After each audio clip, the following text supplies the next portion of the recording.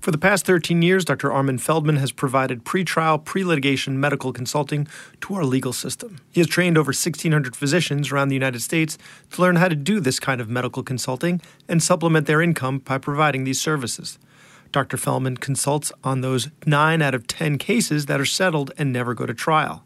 It sounds like expert witness work, but it isn't. We discuss what makes medical legal consultant work different from a medical expert.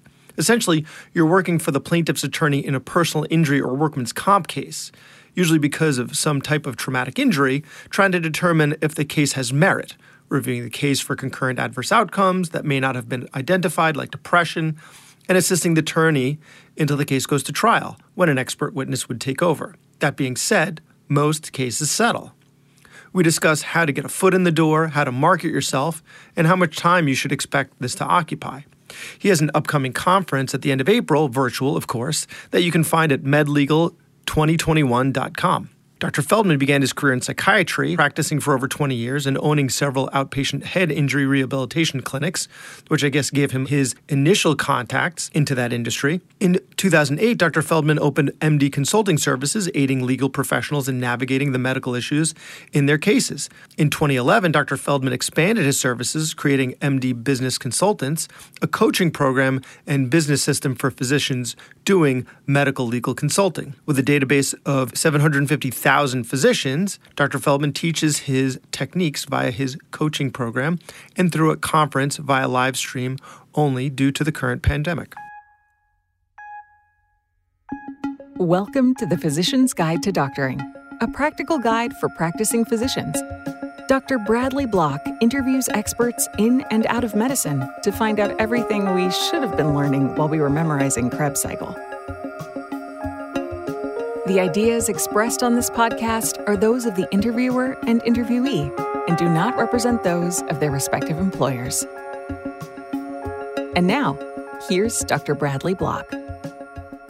Before we get into the show, here's a quick message from MR Insurance, a small business that helps physicians with their disability insurance needs. Michael L. Relvis is a CFP professional and insurance agent committed to helping physicians nationwide with their term life and disability insurance needs.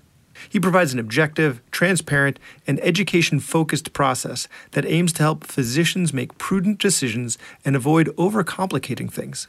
He exclusively offers own occupation disability insurance policies for residents, fellows, and attending physicians. We know he'd be happy to help you with whatever your needs are.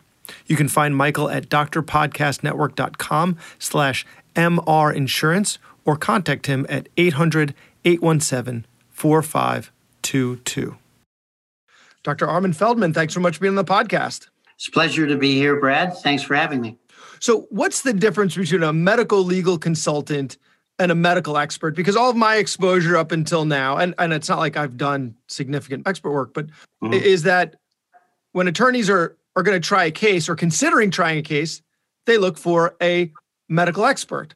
So what you're going to discuss today, it sounds like it's a kind of related, but yet completely separate field or phenomenon or whatever identity right. that they're looking for. So what's a medical legal expert and how is it different? Sure. So for forever, maybe for centuries, Brad, there have been physicians that act as medical experts in their field, but there were not physicians acting as medical legal consultants until I started doing this work a little over 13 years ago. Just by way of background, I'm trained as a psychiatrist and psychoanalyst, although if somebody asked me now what my specialty is, I've been doing this 13 years and really started a new subspecialty of forensic medicine. So if somebody asked me now my specialty, I'll say it's forensic medicine. But my area of specialty turned out to be mild traumatic brain injury. And I wound up owning outpatient head injury rehabilitation clinics around the country, which I was fortunate enough to eventually sell. And in that role, I've testified as an expert witness really more times than I want to remember on behalf of my patients who are either being cut off of their medical care or offered some pittance of a settlement. And after I sold those clinics, I was thinking, well, what do you want to do next? And I thought, well, maybe what I could do is just answer any kind of medical question that comes up in a case. And not only did that turn out to be a good thing and fill a niche, but over time, that really developed into a whole separate branch of forensic medicine. So obviously, when doctors and lawyers think about lawyers hiring doctors, they really only think of one thing, and that's hiring physicians to be medical experts, primarily at trial, right? So not necessarily. But not at trial, because you need leading up to the trial, right? Sure, you need someone to review the case. Then they need to be deposed. And then it's really only in a small minority of cases where you do end up going to trial. So I think to say that they're being hired to go to trial isn't necessarily the case. They're being hired for the entirety of it, from stem to stern. Sure. I understand that only a small number actually wind up at trial. But if a medical expert's going to be involved, the attorney has filed the case. And the filing of the case not only may lead to the trial, but it's also a message to the other side that they're willing to go to trial. So, of course, they'll ask the medical expert their opinions in their field, and they may be deposed by opposing counsel, and they may often end up as a retained medical expert at trial, along with treating doctors will be a treating expert at trial. So, sure, that's the case. But in the areas of the law in which I consult, which primarily are personal injury cases and workers' compensation cases, approximately 9 out of 10 of those cases settle. And that's where we come in as medical legal consultants. First of all, I'll answer any medical question in a case. And a medical legal consultant, at the bottom line, what we're always doing is we're helping the attorney to better negotiate and settle the case for better value with less attorney time. We're helping the attorney get the appropriate medical care for their clients, and we're helping the attorney to negotiate the medical issues in the case. And so we're looking at all of the medical aspects of the case. There are actually a little over 16 different specific services that I offer PI and workers' comp attorneys that help them in specific ways to better negotiate and settle the case. Now, obviously, in that 1 out of 10 case that doesn't get settled and the attorney is going to have to do depositions and potentially go to trial, then they're going to need medical experts in every area of injury. But for the purpose of negotiating and settling the case, what the attorney needs are well thought out, well-reasoned medical opinions, reports, and other services that will bring them to a better settlement. So right now, I know a lot of physicians who don't take workman's comp because it's a lot of onerous paperwork and very little compensation, ultimately, for all the work that you put in. So what you're saying is now it's similar paperwork, but now you can command significantly more compensation just because you're not the treating physician, but you are the medical expert. So there are bigger pockets here. Right.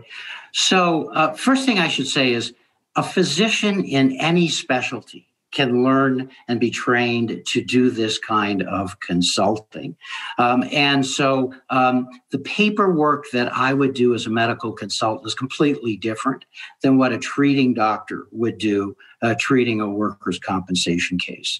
So let me give you just a kind of a broad example. Now, of course, this doesn't happen to me anymore because all the physicians in Colorado know who I am. But when I first started, let's say I was hired by the attorney because they're trying to negotiate out something related to a rotator cuff injury in a case, right? And they asked me to write a report that's specific to the issue that they're trying to negotiate. And I write a report, and my reports, the attorney that hired me will give that report to opposing counsel. Well, what's opposing counsel going to do? The first thing they're going to do is they're going to look me up. And in the beginning, they would come back to the attorney that hired me and say, well, why should we pay attention to what Dr. Feldman has to say? He's not an expert in rotator cuffs. And what the attorney that hires me will say is, well, Dr. Feldman acts as a medical consultant for me in all my cases. And I can tell you, if we can't get this specific issue negotiated in a settlement, and you force me to take this case to trial, when I hire my retained expert, at deposition and trial is going to say exactly what Dr. Feldman said in his report. In fact, they would both be relying on the same literature. So let's get this case set. But how do you get to that place without having that specialty, right? Like you find you have a reputation now in Colorado because you've been doing it for so long. They right. sides of the council know who you are. But like me as an otolaryngologist, if I start reviewing rotator cuff cases and I say one thing and their opposing counsel from the Hospital for Special Surgery down the street from me, who's like written 7 book chapters on rotator cuff injuries, like, how is my argument going to end up? Right. Well, first of all, the likelihood of opposing counsel hiring a medical expert during the negotiation process is actually is slim. Okay. So, and again, we're separating this from medical malpractice, right? We're not talking about medical malpractice. I never work in medical malpractice cases. This is workman's comp. This is personal injury, but not personal injury medical malpractice. It's just that's right. It's the patient had an injury of some sort, either at work or not, and now they're suffering because of it. And so you're trying to get, a settlement either from an insurance company, basically from an insurance company. Is there anyone else who ends up being the opposing? It's always an insurance company. Right. I mean, if there was a slip and fall on someone's property, then you've got, and workman's comp, it's the place to work. There are people. It's not just this big faceless, nameless insurance company, but ultimately, if they've got an umbrella policy or something, you're not dealing with the individual that much. You're dealing with the insurance company. I'm never dealing with the individual. Yeah. First of all of my clients are attorneys, so I'm not dealing with the client of the attorney. But let me give you another example. So one of the things that I do, and I may have been the first physician in the country to do this, is I actually physically sit in and observe independent medical exams done by other physicians. And, for years, there have been physicians hired by insurance companies to do independent medical exams. And they're very good doctors that do very good IMEs. We also know that in every community across the country, there's a group of doctors that make either all of their income or most of their income doing IMEs. And these doctors are under tremendous secondary gain pressure. The fact is, if they don't consistently come down with opinions that favor the insurance position, the insurance companies will find doctors that do. So let's say the issue is related to a rotator cuff and the opposing counsel says, well, we would like to get an independent medical exam regarding this issue. And the attorney that hires me would say, that's fine. I'm going to have Dr. Feldman sit in and observe this IME, which I do. And I often take copious notes when I do that. Then the IME report comes back and the IME doctor says, well, an arthrogram, there was no dye leakage. So I think the person's fine, that there are no problems. Then I'm in a position now to write an IME rebuttal report where I can say, well, if you look at the literature, it's not a matter of just whether there's dye leakage or not, that you have to look at the degree of pain the person has, the degree of range of motion the person has, what kind of functionality that they have. And almost any orthopedic surgeon would consider these things beyond whether there's dye leakage as to whether or not that this client has recovered from their rotator cuff injury. And on that being said, there is a conflict of interest on both sides, right? There's a group. If you're, if you're expecting to get rehired for the plaintiff's counsel, don't you have to deliver? Right? Aren't they going to expect you to? So one of the great things, I'm often asked, there's another way to ask your question. In other words, aren't you just a hired gun? And one of the great things about being on this side of the fence, that is working for plaintiff and claimant attorneys, is that these attorneys want and value our straight up medical opinions. In fact, these attorneys don't want to be carrying loser cases with their time and with their money. So if I tell the attorney, look, you don't have a case here for whatever the reason, the person's malingering, they're primarily driven by secondary gain, there's a pre-existing condition, whatever it is, the attorneys want to hear that opinion from me. And what they'll do is just try to settle that case as quickly as they can for whatever they can get. So I never face the kind of secondary gain issues that other doctors might face. Interesting. I mean, that's a lot of the reason that I hear from other physicians that they don't want to do medical expert witness work or something similar to this, right? You don't want to throw your colleagues under the bus. You don't want to, turn into someone who's, like you said, a hired gun who's just offering medical expert opinions, because the lawyers they rely on you to bend the truth, right? So it's nice to hear that they're hiring you because they want to know what's actually going on, because they don't want, it's not in their financial best interest, because, I mean, we've talked about this in a previous episode, and they're gamblers. And so they want to stack the deck in their favor as much as possible. And if they have someone who they think is malingering, or that you think is malingering, clearly they're not holding the hand that they thought they were. And so the sooner you tell them that they're not holding the strong hand that they thought they had, then they're going to try and, they're going to fold, or they're going to, whatever the poker analogy ends up going to, is they want to know sooner rather than later, because it's not in their favor. Yeah, they're hiring me as a consultant, medical consultant on their team, to do the very best job I can do for them.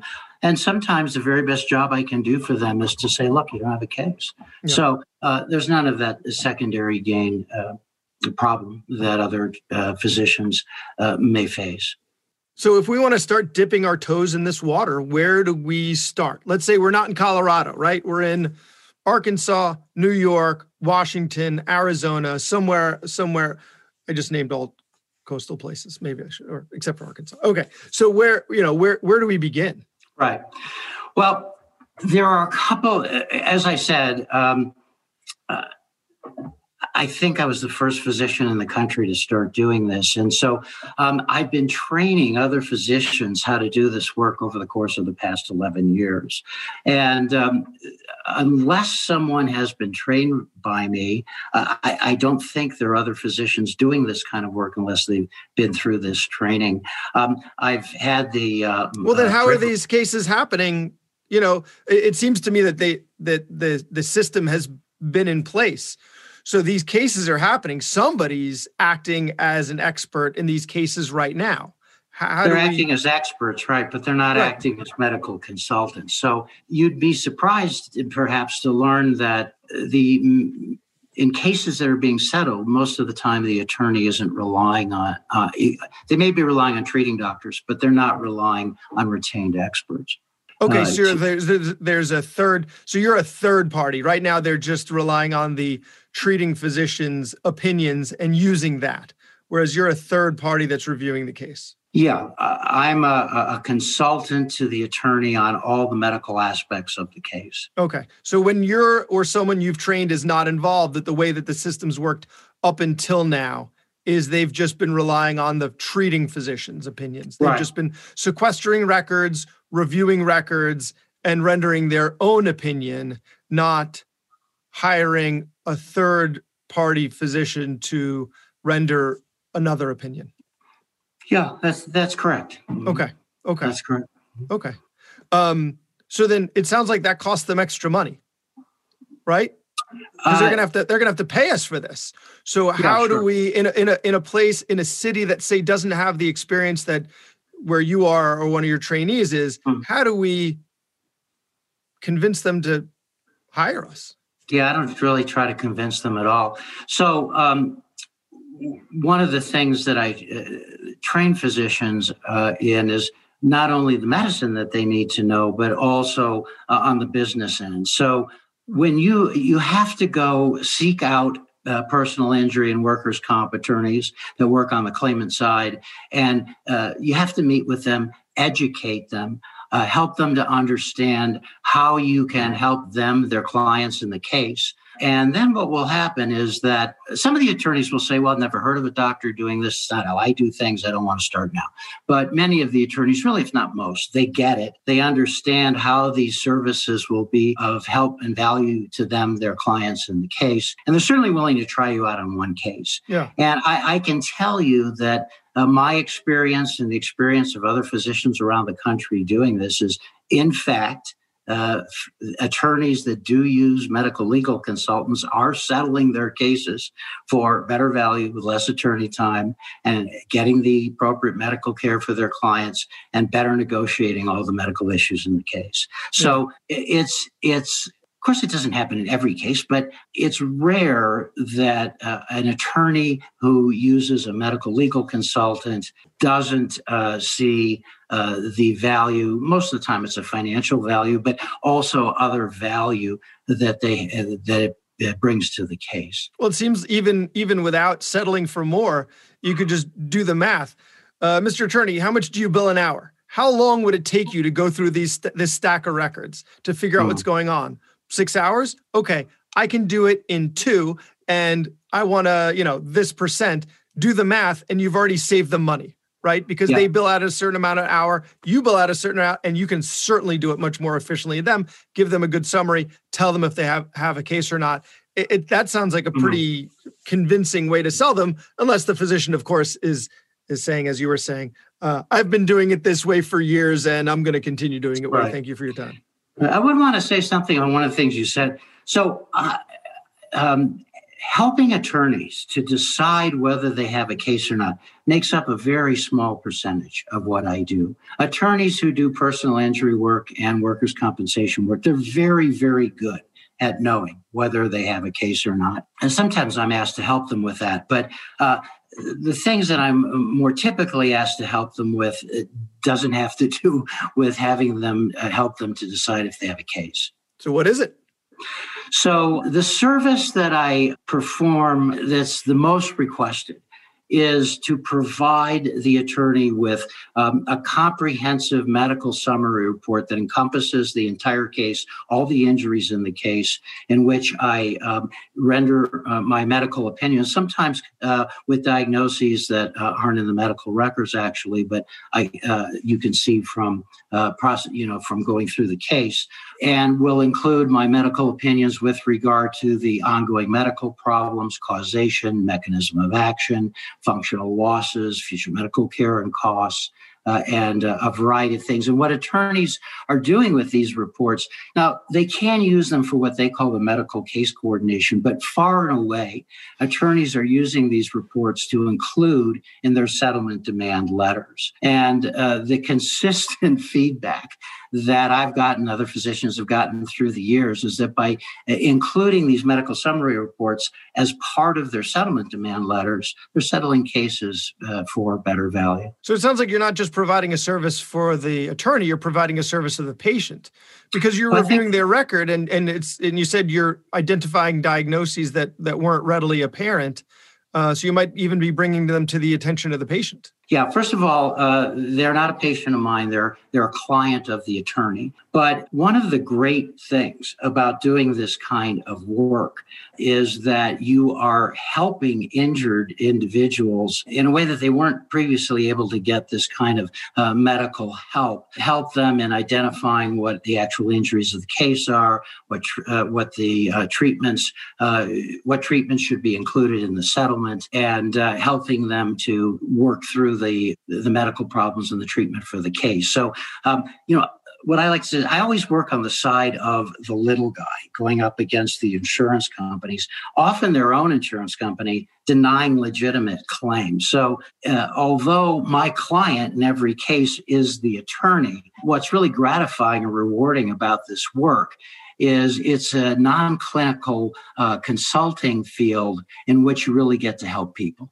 So where do we find the types of attorneys? If we want to dip our toes in this, if we want to decide if we even want to begin to do it, if this is our speed, do we Is there like a website where we can meet attorneys looking for this, like the Seek website, Yeah. SEAK, not Right. No. No. You would have to go to individual attorneys and explain to them what it is that you do and why it's valuable to them. How do we know which attorneys? How do we know which attorneys do this type of work? You're looking for personal injury attorneys and attorneys that work on the claimant side in workers' compensation cases. Got it. Okay. Mhm. I mean, is there any limit to who we can work with? Like, does it matter state to state?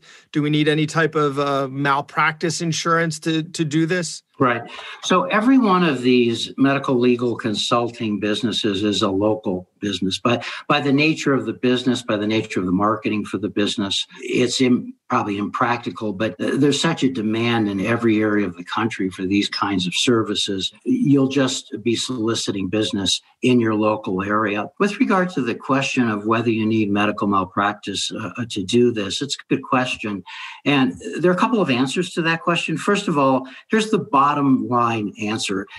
If you are concerned about this, what I always recommend is that hire an attorney in your state, probably only take the person a couple hours of their time, and have them give you a written opinion as to whether or not you need medical malpractice to do that. Now, I'm not an attorney, so I'll preface that, but what I'm going to say next with that. But I don't think you need medical malpractice for this purpose. I don't carry it for this purpose. I've done a little over 3,000 cases. All of my clients are attorneys. They certainly know how to sue people. Never say never, right? But so far, I've never come close to a sniff of anyone threatening to sue me. I think I do a good job, but of course you could get sued anyway. But what I'm really being hired to do is render medical opinions. So if you render that medical opinion in good faith, you talk to the attorney, you read the medical records, you interview the client of the attorney, you do the appropriate medical research, you produce a cogent report that's useful, it's very hard to sue someone, even if they didn't like your opinion, which I'm not sure that's ever happened,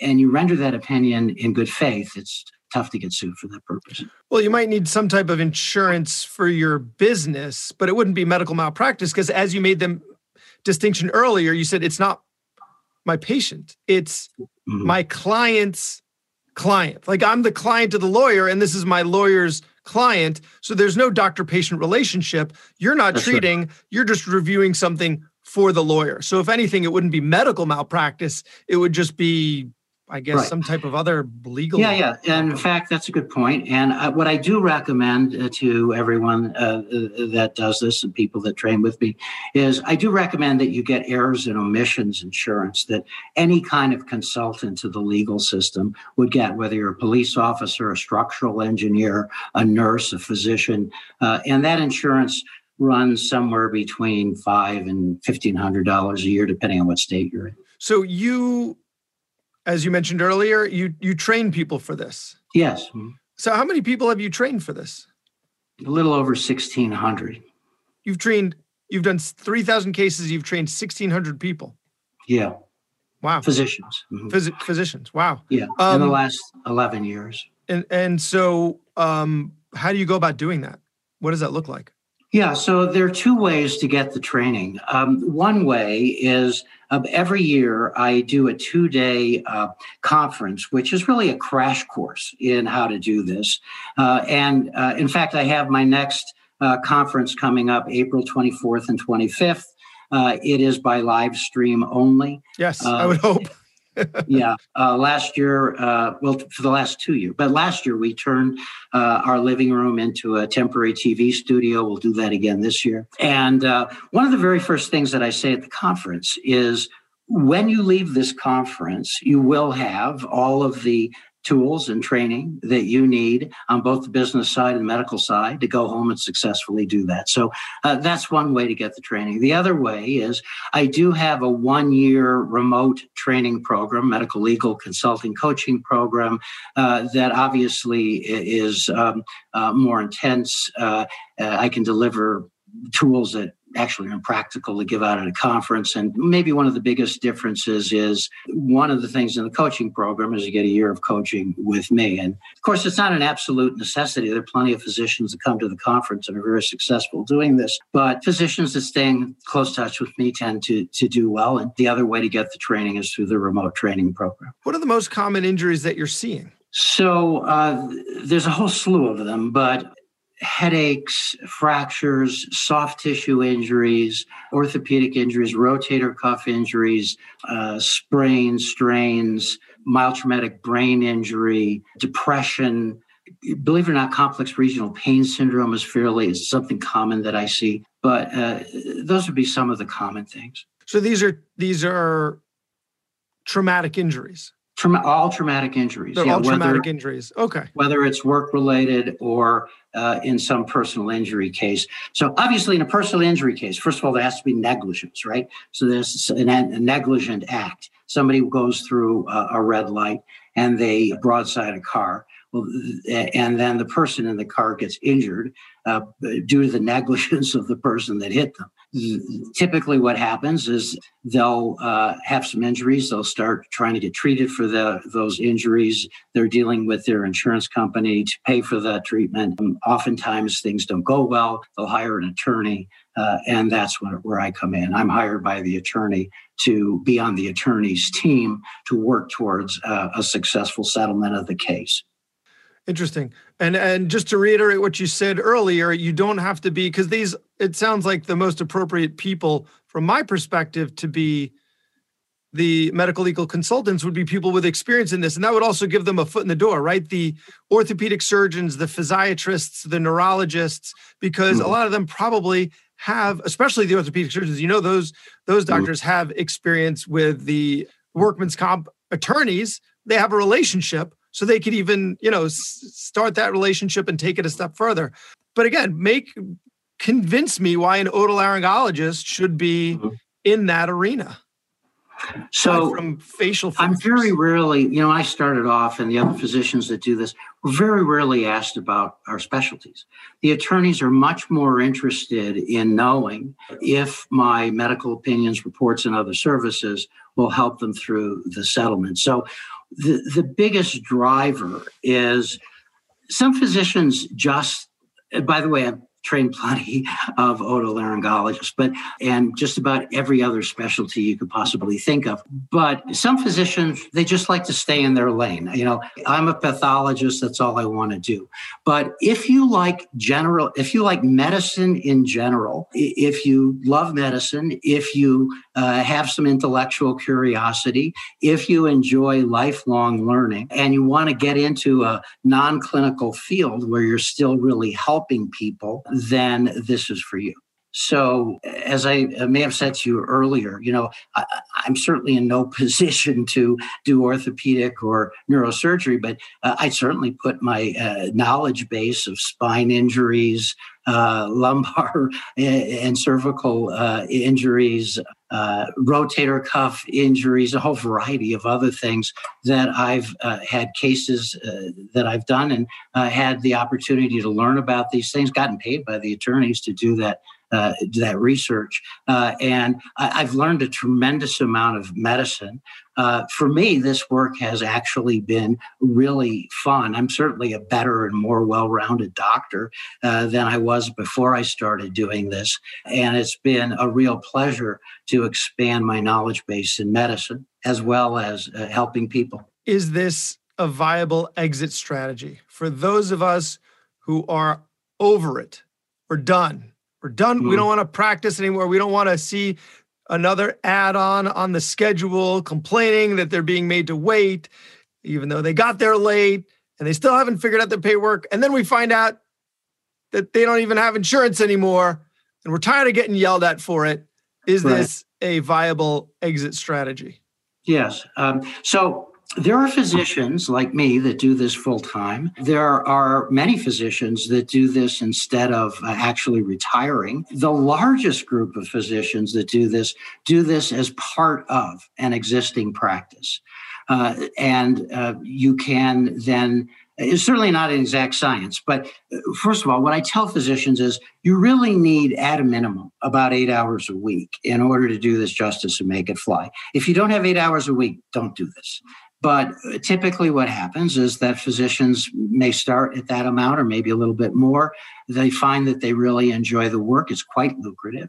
And they do get satisfaction out of helping the people that the injured people through the attorneys through which they work, and they build their time up. Now, what I said is not exact science, is that you can pretty much regulate your hours based on the specific attorneys that are in your referral base. So, this guy's going to refer every case to you. This guy's going to refer a case a week. This woman may send you 2 cases a year. And it doesn't take very long to get a feel for the specific attorneys in your referral base for you to do approximately the number of hours a week that you wish to do. Fantastic. So again, to reiterate, people can find you at MedLegal 2021 for this coming April 24th, 25th conference. MedLegal2021.com. Yes. And for the coaching program, it's MD, short for medical doctor, Biz, B-I-Z, short for business, MD BizCon, short for consulting, MDBizCon.com. MDBizCon.com. Of course, that'll all be in the show notes. Dr. Armin Feldman, any parting words for our guests on why you became so passionate about this? Well, I think I've hit on, thank you for asking me that question, but I think I've hit on this. If you want to do some really interesting, stimulating, satisfying, and meaningful in terms of helping people, non-clinical work, then this is for you. By the way, I should tell you, the entire 13 years that I've been doing this, I've worked out of a home office. And which means I deduct some of that, right? Say it again? Which means you can deduct some of that, right? Since it's a home office. I don't want to do that, but too complicated. But if you want something that's interesting, lucrative, helps people, is actually fun, and obviously doesn't have some of the stress that clinical practice has, and I know what that's like, I did it, then this is something for you to consider. Great. Well, thank you very much for your time, and we're all looking forward to the conference. Great. Thanks for having me. I appreciate it, Brad. Such a great show with Dr. Feldman. Before we end, don't forget to reach out to MR Insurance Consultants, where their goal is to assist physicians in obtaining the most comprehensive coverage available to fit their unique situation. Reach out for both excellent and quality service at drpodcastnetwork.com/MR Insurance. That was Dr. Bradley Block at the Physician's Guide to Doctoring. He can be found at physiciansguidetodoctoring.com or wherever you get your podcasts.